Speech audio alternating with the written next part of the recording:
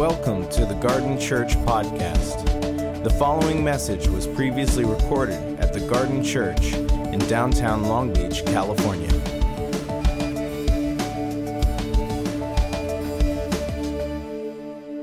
Today we start a new series.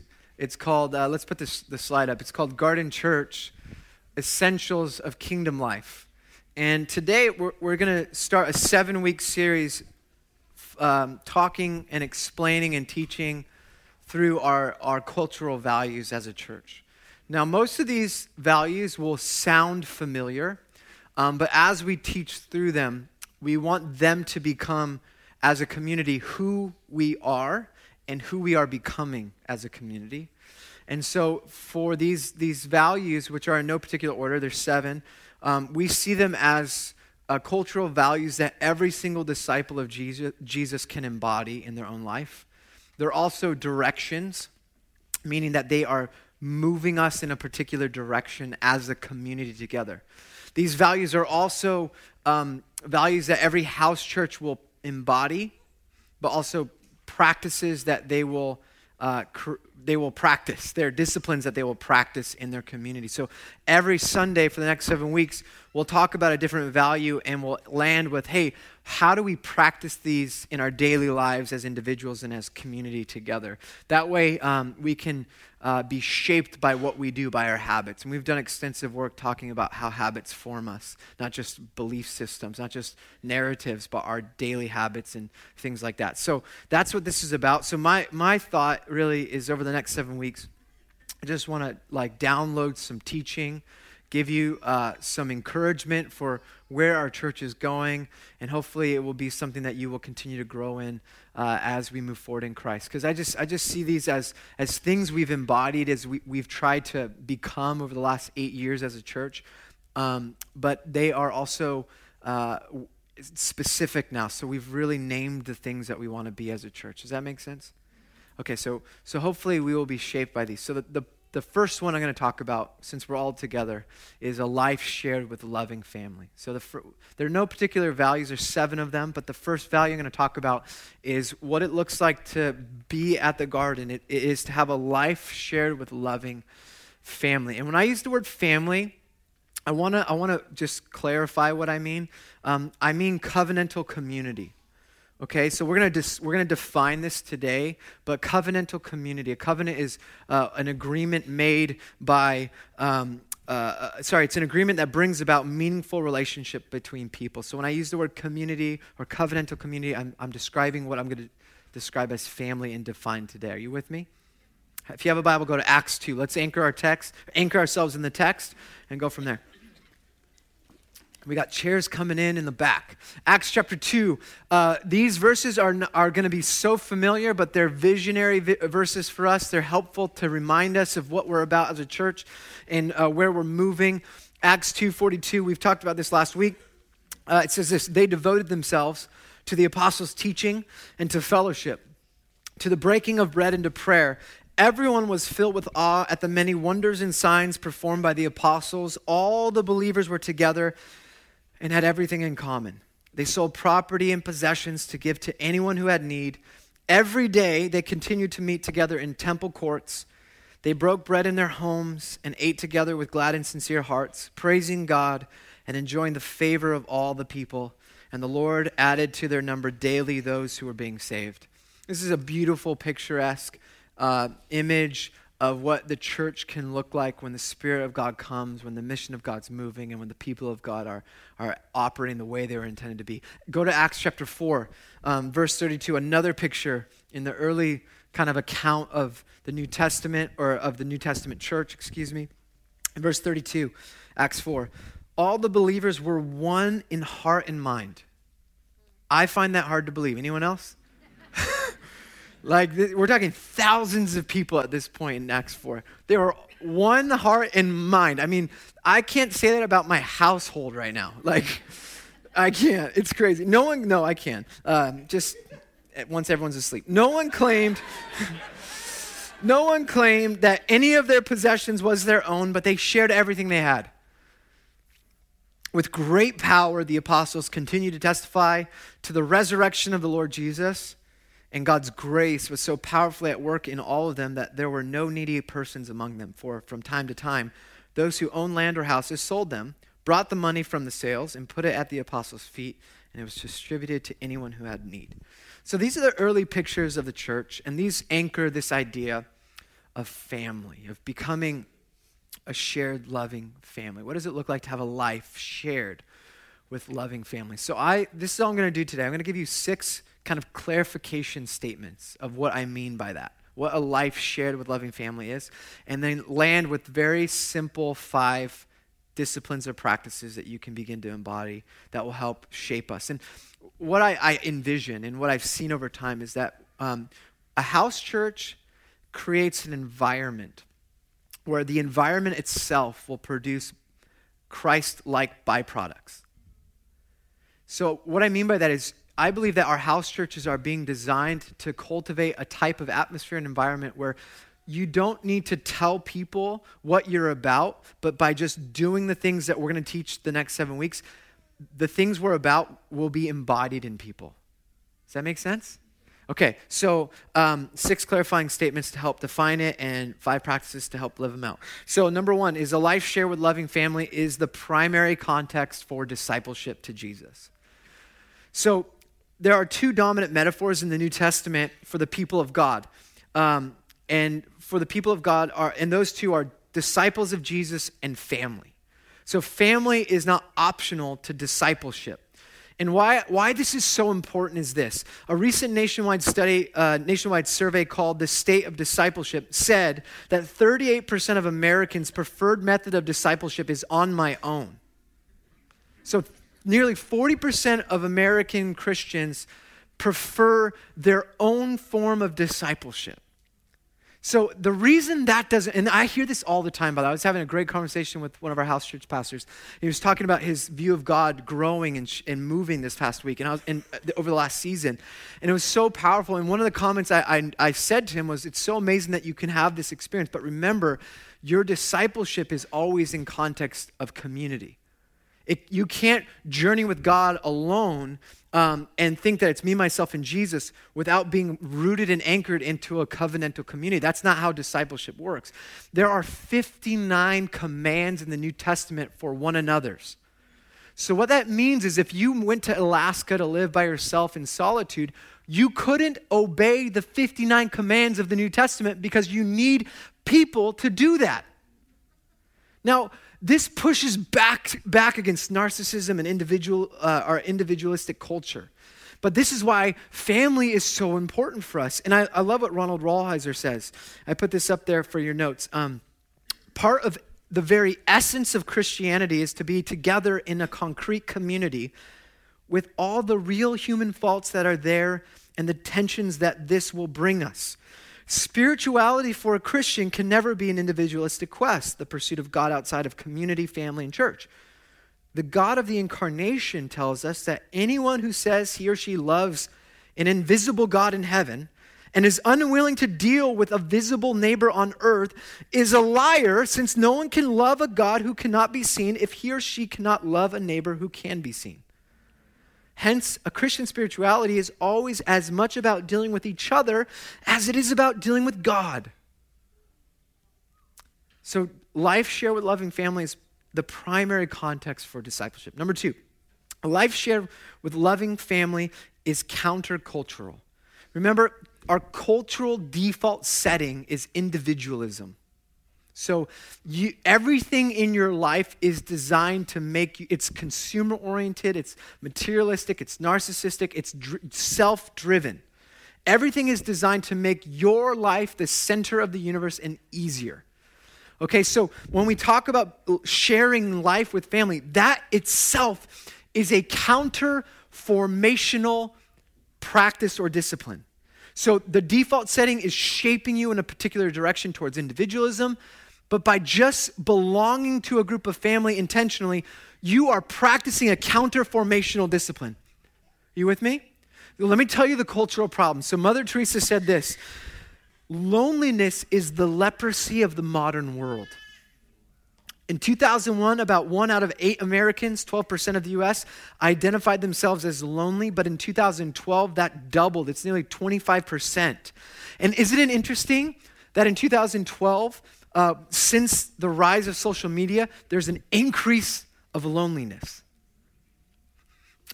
There's another wide ranging study. The number of people who said they have no one to discuss important matter with had doubled in the same time span to 25%. So people, like we heard a testimony last week from Nora who said, I didn't have anyone to call. So I thought, how do I meet friends? She showed up to Alpha because she had no one to call because she moved her life here for her work. And that speaks to what Robert Putnam, the famous sociologist who wrote the book Bowling Alone. I'm just giving you a bunch of downloads real quick. He wrote this book called Bowling Alone, and he traces what's happened since the 1960s across our society. Across our society, the involvement in any kind of community, not just the church, but church, reading clubs, political activism, sports teams, Elks clubs, and bowling leagues have been in steep decline since the 60s. So we talk about in America, people are not showing up to church like they used to over the past few decades. But the truth is, culture is telling a different narrative. People are not participating in any kind of community, period. And that's on a steep decline. So culture is moving further and further away from community of any kind and moving closer and closer to individualism. And it's easy to miss this because we have this thing called social media. And how many of you did our Seek Week? So we got, a bunch, okay, a quarter of us. Okay, so some of us fasted from media. I was talking to one guy who said, I have an hour and a half commute every day, and I prayed the entire time. My week is normally up and down, but this week it was just steady. I was talking to people about being bored. People felt bored for the first time because they eliminated social media and media. The hardest day, if you missed out, was Monday. And how many of you know why? Coffee. Apparently, I was in a meeting with some of our staff, and one of our staff members goes, Darren, are you angry? You seem angry right now. Yeah, coffee. I need coffee. So we have all this form of connectivity, but connection is not the same as covenantal community. Sherry Turkle writes this in Alone Together. We are lonely but fearful of intimacy. Digital connections may offer the illusion of companionship without the demands of friendship. Our networked life allows us to hide from each other, even as we are tethered to each other. We'd rather text than talk. When technology engineers intimacy, relationships can be reduced to mere connections. And then easy connections become redefined as intimacy. But otherwise, cyber intimacy slide into cyber solitudes. In other words, community is more elusive than ever before. And our church has an incredible opportunity to reach our culture by offering people what they're actually longing for: family. Number 3. You guys, is this good? Helpful? A life shared with a loving family is more than a group of friends or just you, your spouse, and kids. Let's say that again. A life shared with loving family is more than your group of friends who happen to be Christian that hang out, and your spouse, and your kids. Go to Mark chapter 3. This is probably going to be the hardest one to receive because privacy is one of our big idols in the American church and American family. But also as community, we are people who absolutely distrust difference, and we regularly pull ourselves away from people who are different from us. But look at what Mark chapter 3, verse 31, what Jesus does. He says this: Then Jesus' mother and brother arrived. Standing outside, they sent someone in to call him. A crowd was sitting around him, and they told him, hey, your mother and your brothers are outside looking for you. Jesus says, who are my mother and my brothers? He looked around at the people seated in the circle around him and said, here are my mother and my brothers. Whoever does God's will is my brother and sister and mother. Now, this is cute to us today. This was scandalous and offensive in Jesus' context. Some would say this was a public shaming of his family. Because he's He's redefined. In the first century, he's publicly distancing himself from his biological family, who in the first century would have been everything. It's where you get your place of identity, your income. It's where you work, you share life and house, everything. And he's essentially saying that what you could defer from this is, what you can receive from this is that Jesus reorients everything else in your life, including social ties. The question, who are my mother and my brothers? This is an invitation for followers of Jesus. That it's a new reality. The kingdom of God creates a new reality, a new family. It's not exclusive to blood and tribe and last names or inheritance or similarities or similar makeup, ethnic groups or language or identities. He's breaking all of the traditions of his world, and he's radically reorienting the powerful social ties that we have around the mission of God. And as Christians, we orient our life around our group of friends and our families and our priorities around our families and our careers and our life, our individualism, but also what makes us safe. But Jesus says, who is my mother and my brother? It's the one doing the mission of God that becomes my family. Now play it out, weave it out into your life. When we take away the mission from the people of God, we create cliques. When we take away the urgency of multiplication in our life, or we take away the embrace of the outsider, Paul says to practice hospitality to strangers. Now hospitality in the first century was letting people stay in your home, sometimes giving them your bed. Practice that. This is a command. And so much of our life is oriented around our routine, our calendar, our schedule, what fits in. And Jesus says the thing that makes us family is the mission of God. The covenant we make together is that Jesus is Lord and raised from the dead, and we are his disciples and missionaries and ministers of reconciliation to the world. We come together as family with that mission. The moment we say we're just coming together to be family without the mission, we no longer have a church. Because church without mission is not a church. But so many of our churches are without mission. You see, brothers and sisters, we don't send out missionaries. The church is missionary. The church is the missionary. And so I've already felt the tension from so many of you that are like, I don't really want to be in a house church. Our community group's been great. Why would we, you're asking me to invest my life, but then we have to launch another house church within the year and leave. And that doesn't make sense to me. This is where it makes sense. Mission always moves us forward for the lost. Because you exist for the world, not for yourselves. The church exists for the outsiders, not for its members. You guys understand? Is this okay? And so I think some of us need to repent. That's the strongest word I could come up with. Actually, I can come up with a lot stronger words. Not appropriate for families. But I feel like this. I need to repent. I'll speak from ways that I've let myself get comfortable with people that I hang out with. I mean, I'm in ministry. I get a paycheck from the church. So it's so easy to just think that I could see it all as ministry when God's saying, no, I want you to invest in new relationships, that people that are different than you. You need to expand the community that you've kind of let into your life. And that's why we're starting House Church.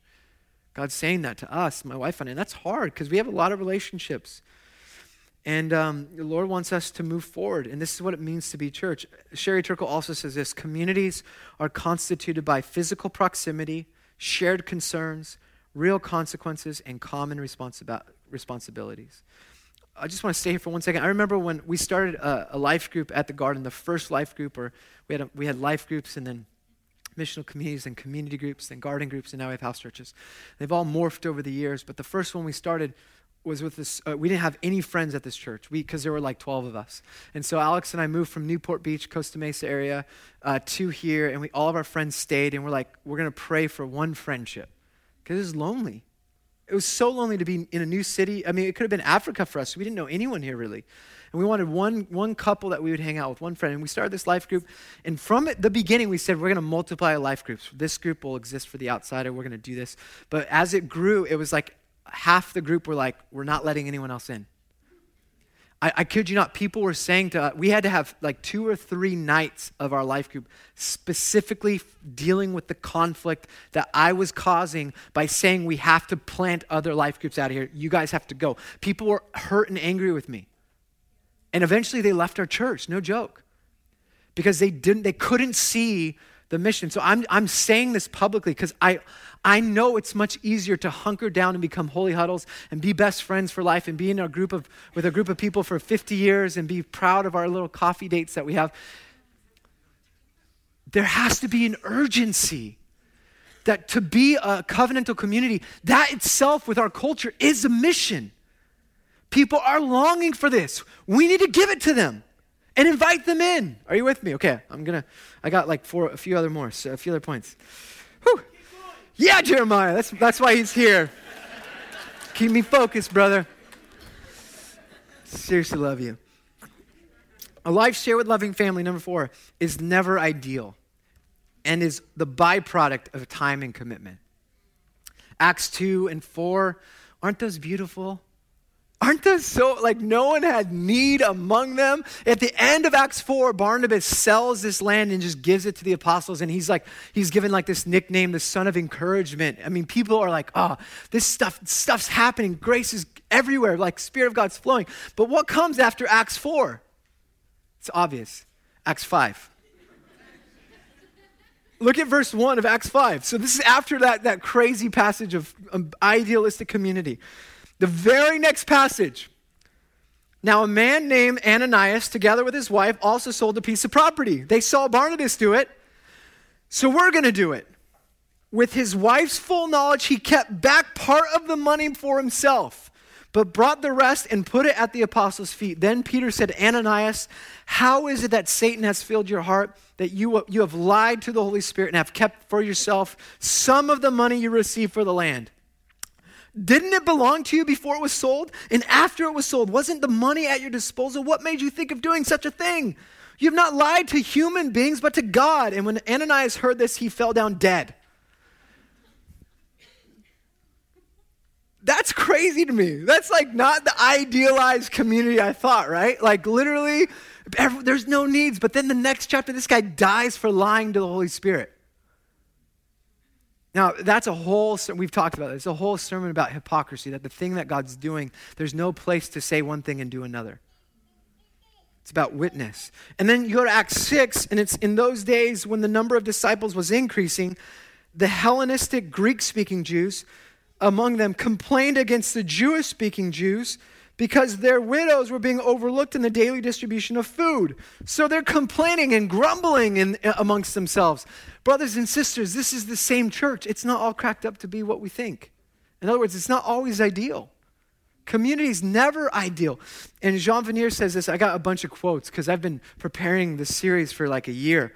And I just want you to take this. But this one speaks to why it's so profound, that this season is beautiful. But we got to pay attention to what this season is for us. Jean Vanier says this. Almost everyone finds their early days in community ideal. It all seems perfect. They feel they're surrounded by saints and heroes, or at the least, most exceptional people who are everything they want to be themselves. And then comes the letdown. The greater their idealization of the community at the start, the greater the disenchantment. That's what happens here all the time. We get in and we're so excited. This is amazing. And then someone wrongs us. This church sucks. I'm out. They do this there. And we become a victim, and this happens. Some people are victimized, but we put the label, the church, as the causer of my pain, and we associate individual brokenness with corporate holiness and anger, or whatever, corporate distrust and disenchantment is what Jean Vanier says. If people manage to get through the second period, they come to a third phase, that of realize and of true commitment. I love this. Listen to this. And for all the house church pastors, we'll send this out to you, but I feel like we should just read this in our first meeting. They no longer see other members of the community as saints or devils, but as people, each with a mixture of good and bad, darkness and light, each growing with their own hope. The community is neither heaven nor hell, but planted firmly on earth. and they are ready to walk in it and with it. They accept the community and the members and other members as they are. They are confident that together they can grow towards something more beautiful. Isn't that good? The 3 stages that Jean Vanier talks about, and this is what I mean, it's the idealization, the disenchantment, and the commitment. So most people don't get past 2. We idealize community, and then things don't go as we planned, and we just leave. And this is literally the problem with millennials, right? Don't have coffee, I'm out. I'm out. Or even in the church world, they don't have great kids ministry, or they don't have, like the kids ministry looks like this, and we just shop until we find, what you realize if you just keep doing that, you'll never actually go. So we ache for belonging and meaningful community, but we just want to keep our options open, right? We approach community with a consumer mindset. What do they have to offer me? And I hear this, I belong to the garden. Well, what does that mean to you? Well, I come once a month and I podcast, and I follow your Twitter feed and your Instagram. That's not what it means to belong to a community. And the reality is you can't have family without commitment. If you want community, in-depth, safe, open, honest, long-term relationships, you have to commit to a group of people. If you want this Jesus community that you see in the scriptures, you have to be willing to allow the mission to move you forward in your family. I'm going to skip. There's a great quote from a Benedictine monastery of how they approach stability, but I won't share that right now. Number 5, a life shared with loving family is essential for a well-lived life. Are you guys doing good? Are we awake? 10 o'clock? I mean, you don't even drink coffee, do you, Jeremiah? No coffee? No coffee. Yeah, I'm awake now. A life shared with loving family is essential for a well-lived life. Follower of Jesus or not, you are designed for relationships. And there's the author of Relational Soul who wrote this profound book from 2 psychologists who talked about the role of relationships in healing, say this: at the core of our being is the truth. At the core of our being is this truth. We are designed for and defined by our relationships. We were born with a relentless longing to participate in the lives of others. Fundamentally, we are relational souls. We cannot not be relational. We cannot exist well without connection and communion with others or with another. You were designed to live in relationship. Every person that I've seen struggle with addiction, the moment they pull themselves out of community, they relapse, almost always. And there's a saying in AA, it's like if you isolate, you're sick. Is that right, Don? If you isolate, you're sick. And what you have to know is to thrive as a human being, as a person, you need brothers and sisters around you. It's just essential for a well-lived life. In fact, every divorce that I've witnessed in the garden has always one common characteristic. There's always tons of different things, but there's always one similar characteristic in all of them across the board. All marriages step away from community. They stop coming to a church. They stop participating in a community group. And that's when you should be pressing in.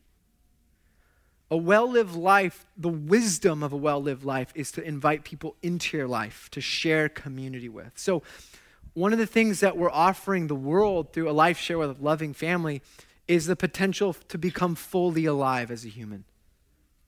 That happens when we engage in each other's lives on a more intentional way and we become family. Is that good? I think of that line in Romans 12. It says, rejoice with those who rejoice and mourn with those who mourn.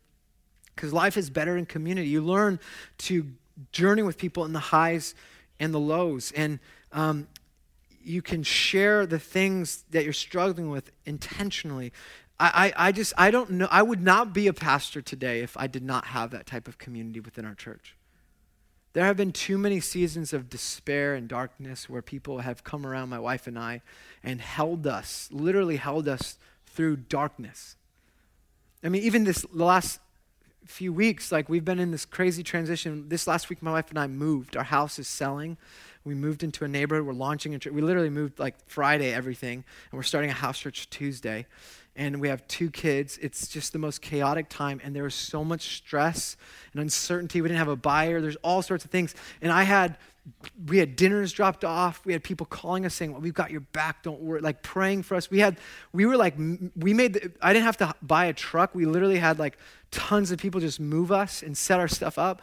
It was like I got to receive the most amazing gift of community from the community I'm a part of. And that's just the fun stuff. Like there's been some really dark seasons that we've been held through. And I know some of you have had this similar seasons. And if it wasn't for community, we wouldn't have a well-lived life. Make sense? Yeah. Last one, the last clarifying kind of statement is a life shared with loving family is the context for transformation. A spiritual formation occurs primarily in the context of community. Long-term interpersonal relationships are the crucible of genuine progress in the Christian life. People who stay in community, I'm going to put that in there, grow. People who leave do not grow. It is a simple but profound biblical reality that we both grow and thrive together, or we do not grow much at all. This is from Slow Church. And this is another thing. I tell people who are not married, and marriage isn't the goal of singleness. I just want to make sure you know that. If you're single, the goal necessarily is not to get married. And I think so many churches make that the priority. But one thing that I've experienced in my life, I got married at 22, is that marriage has sanctified me. And if you're married, you know what I mean. Like, in other words, let me just say it in another way. Like, I get called out on my ish. Like, so two 21-year-old and a 22-year-old get together, and then we start a church a year later, and we're both type A personalities, and we are strong alphas. And that will sharpen iron. You know what I'm saying? And I've seen, like, and by sticking it out, we've just matured. But the same is for community. What I've seen is the moment there's conflict, people just leave. How can you leave a family? You can't, you shouldn't. And so many of us have been broken by this because our families have left us. So this is why it's an alternative. But I just want to encourage you, just get plugged in and stay committed to living a communal life and just watch the growth. Give people permission to call you out. Hey, you didn't text me back for like 3 days. Oh man, I totally spaced. I'm sorry. Oh, I forgive you. You're good. Or man, I'm really bad with texting back. Would you hold me accountable? Like, I want to be better at that. Hey, you said one thing and then you did something else. I see this all the time. Or you said, yes, you'll commit, and then you backed off. You didn't show up and didn't say anything. Well, I'm really good at saying yes because I don't want to let you down and I don't want to miss out, but something else came up. Huh? Are we okay? You can forgive those people. So it's just this process, like transformation happens in community. Okay, and I'm just going to close with this. So this is a teaching. It's just we're gonna this week in our house church, we're gonna talk about what it means. We're gonna do this regularly. What does it mean for us to be a shared, loving family together? How do we do this in our house churches? How do we do this together? This can't happen here ever. This will not happen on this level. It can only happen when you get on a smaller level. So 5 quick things with some statements. So some of this is heady teaching I'm giving you, but all of this stuff is to get you to these practices. So if all you hear is we're going to do these things together, perfect. Number 1, how do we build then a life share with loving family? Number 1, eat meals together. Genius. All throughout the New Testament, just look at how often Jesus is going to a meal, coming from a meal, or at a meal. And let's not take away the significance of those descriptions. That the table is so significant to first century life and Jewish life. And for us, we need to get back to the meal, back to the dinner table. So I want you to eat meals with people in your church, your house church, people in the church, but I really want you to eat meals with people outside of the church that don't know Jesus. This is what makes Alpha so amazing. You get people there because there's good food and free booze. That's awesome. But they discuss the most meaningful discussions over a meal. That's what we should be doing regularly. Invite people into your home, eat meals.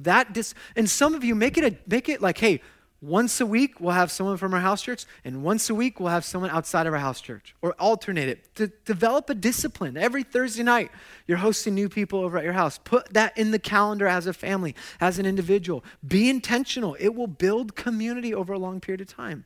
This week, we were moving. We had no furniture in our house, but we decided last Sunday we want to stay in our new house. It's just how we are. We're like, we'll grab the mattresses and we'll do it. And it was a rough week because of it. It was like really hard, like chaos. Things were unfinished, and both my wife and I need everything's finished. There's kind of just go. Thursday, it was like Ezra was all over the place. He's in here. He was all over the place. And it was a hard few days with him. And my wife's like, you know what we need more than anything? It's not discipline. What we need is a meal together and just a slowed down night. So Thursday, we're not doing anything. We're not moving stuff. We're gonna picnic in our living room with some food and just have a normal time, because we eat dinner every night together as a family, almost all meals at a table. So we sit down and eat Thursday night, Friday, Saturday, still today. It's been so much better. Eat meals together. Cool? That's pretty ingenious, right? Just Darren, you're like, you giving me, this is what we pay you for? No, that's not it. Number 2 is share your heart. Share our hearts. That idea of being one heart, one mind. What that means as a discipline is to go there with people. I'm giving you permission to ask tough questions. Don't let people off the hook when they say I'm doing good.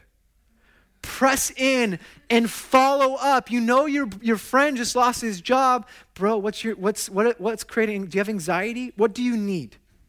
That's the next discipline. Like, go there. How's your marriage really doing? Married couples, we know when it's not going. There are these like throughout the week, right? Go there. What's the consistent pattern of conflict you guys are dealing with? Let's pray. You know what? We're going to commit to praying. Open up your heart to each other, and that will create family. Don't go a week without texting someone difficult questions or serious questions and expecting follow-up. One of the things that we need to get to are like, how are we dealing with our finances? House churches, talk to your house church pastors. Talk to your churches about how much debt they have. And just say, hey, Belmont Heights has $3 million of debts, or whatever, because everyone's Belmont, whatever. We should be going after the things that are attached to our heart. Well, let's share those things. Let's put everything on the table, right? I'm really struggling with this. I'm really afraid of this. Guys, go there. Be vulnerable with each other is one way you could say it. Cool? Number 3, share our stuff, time, and hobbies. What makes a family? We have meals together. We have to share everything. I mean, how many of you had brothers or sisters growing up? Like I shared this last week. My brother took all of my clothes and ruined it every time. It was so frustrating. We share everything. Share time. Share your hobbies. Don't make it about your life. Include people into your hobbies. This will build community.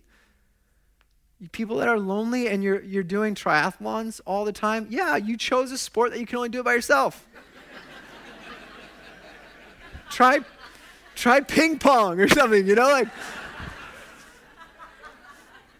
Just don't try it with someone who's really competitive at ping pong, because then it's not fun anyways, okay? Amen. Our staff knows what's up, because we had a ping pong table for a while, and then it just got pushed away because I was too aggressive and mean. I was like, you suck, get out of here. I'm just kidding. No, it's actually true. I confess it. Number 4, share with our stuff all of your resources. One of my favorite things is connecting people. I've been given some friends in different parts of the world, so I just love making those connections. One of my friends was in Hawaii, and I had another friend. I'm like, hey, you guys would love each other. And truly, they built this friendship that I think will be sustained. We can give what we have: relationships, time, energy, money, connections, knowledge. Some of you have incredible knowledge because of your education. Give that away, all right? And be preemptive and eager to give it away. Don't just wait for the email to come. There's no way all needs will be met in our church if you're expecting us to create some administrative social network to help with the needs. Don't come to me saying I have extra stuff. Live in community, and when the opportunity comes, just share with the people that you're in community with. Cool? Number 4, stay together, embrace the pain, and grow up together. This is a discipline. It's a little harder to practice, but in other words, when things get hard, be willing to work them out, right? Stay together. Stay committed to each other. man, being a part of this church for 8 years, I've mentioned it so many times. It's so hard for me to see people that were with us in the beginning, and then when conflict emerges about politics or conflict emerges about positional views about things that the world is really concerned with, cause us to just, I'm out. I don't agree with this thing or this thing. I'm like, whoa, what brought us together in the first place then? You're saying these things are more important than Jesus and his mission and us being unified like his prayer and together than the politics? Really? That's more important to you, that you're in a community that affirms all of your political agendas? That's not fair. Jesus said it's the kingdom. Stay together. So if somebody hurts you, don't come to me and tell them they hurt you. Go to them and say, I'm going to forgive you. Don't even give them a chance to be so kind to them and continually forgive. I mean, I'm not talking about abuse. I'm talking about relational conflict. Forgive people that hurt you, that misunderstood you, that said an email with a tone that you think was a tone and it wasn't a tone. Like, forgive the person that keeps putting the same thing on Facebook. You know it's fake news. Don't retweet it. All right, number 5, last one. Practices. And then we're going to go worship together and then feast together. This one is something I learned along the way. And this is an invitation for discipleship. This is how my wife and I have learned to build relationship. It's just 3 simple, but it's a practice, but 3 simple steps. Include, invite, and invest. So if you want to build new community, new friendships, just include people into the life and the things that you're already doing. So if you're hanging out at the beach, like all summer long on paternity leave, I just text everyone, hey, I'm going to the beach with my son. And half the time it was just me and Ezra, which was fine. And then other people came, people that I didn't have necessarily great relationships with, but I wanted to include new community because God was speaking to me about that. So I just include them to come hang out. I have young men that want to be interns or discipled at the garden in our ministry. And so my invitation first to them is just come hang out. Come to our staff meetings, come on Sundays, come to my house church or community group, come to a prayer training. Just include them in what's already happening. And if they keep coming, then I go to the next place. Well, I'll just invite them intentionally. Hey, I'm going to speak over here. You want to come with me? Hey, we're going down to 2nd Street. You got this couple, Alex and I will include couples or families. Come with us on 2nd. We're gonna hang out, or we want you over for dinner tonight. Just you guys. We want to hang out with you. Invite them into specific times in your life. So, and the last thing is just to ask God if these are people you need to invest life with, and give them time, prayer, energy. Everyone in my house church, I've been praying for since they've signed up. Some of you have weaseled in. I don't know how.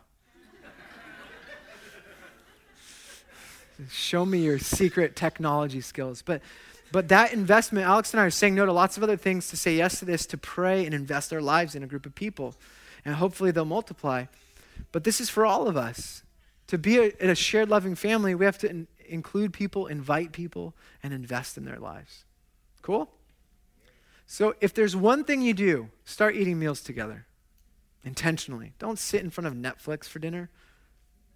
I keep calling out, or Amazon Prime, or HBO Now, or NBC, or Apple TV, or whatever the thing is. Like, use that as the primary place for expanding the kingdom. Eat meals together, share your hearts, share your stuff, time, hobbies. Stay together, embrace the pain, grow up together, include, invite, and invest. Amen? Thank you for listening to the Garden Church podcast. For more information about the Garden Church, visit thegardenlb.org.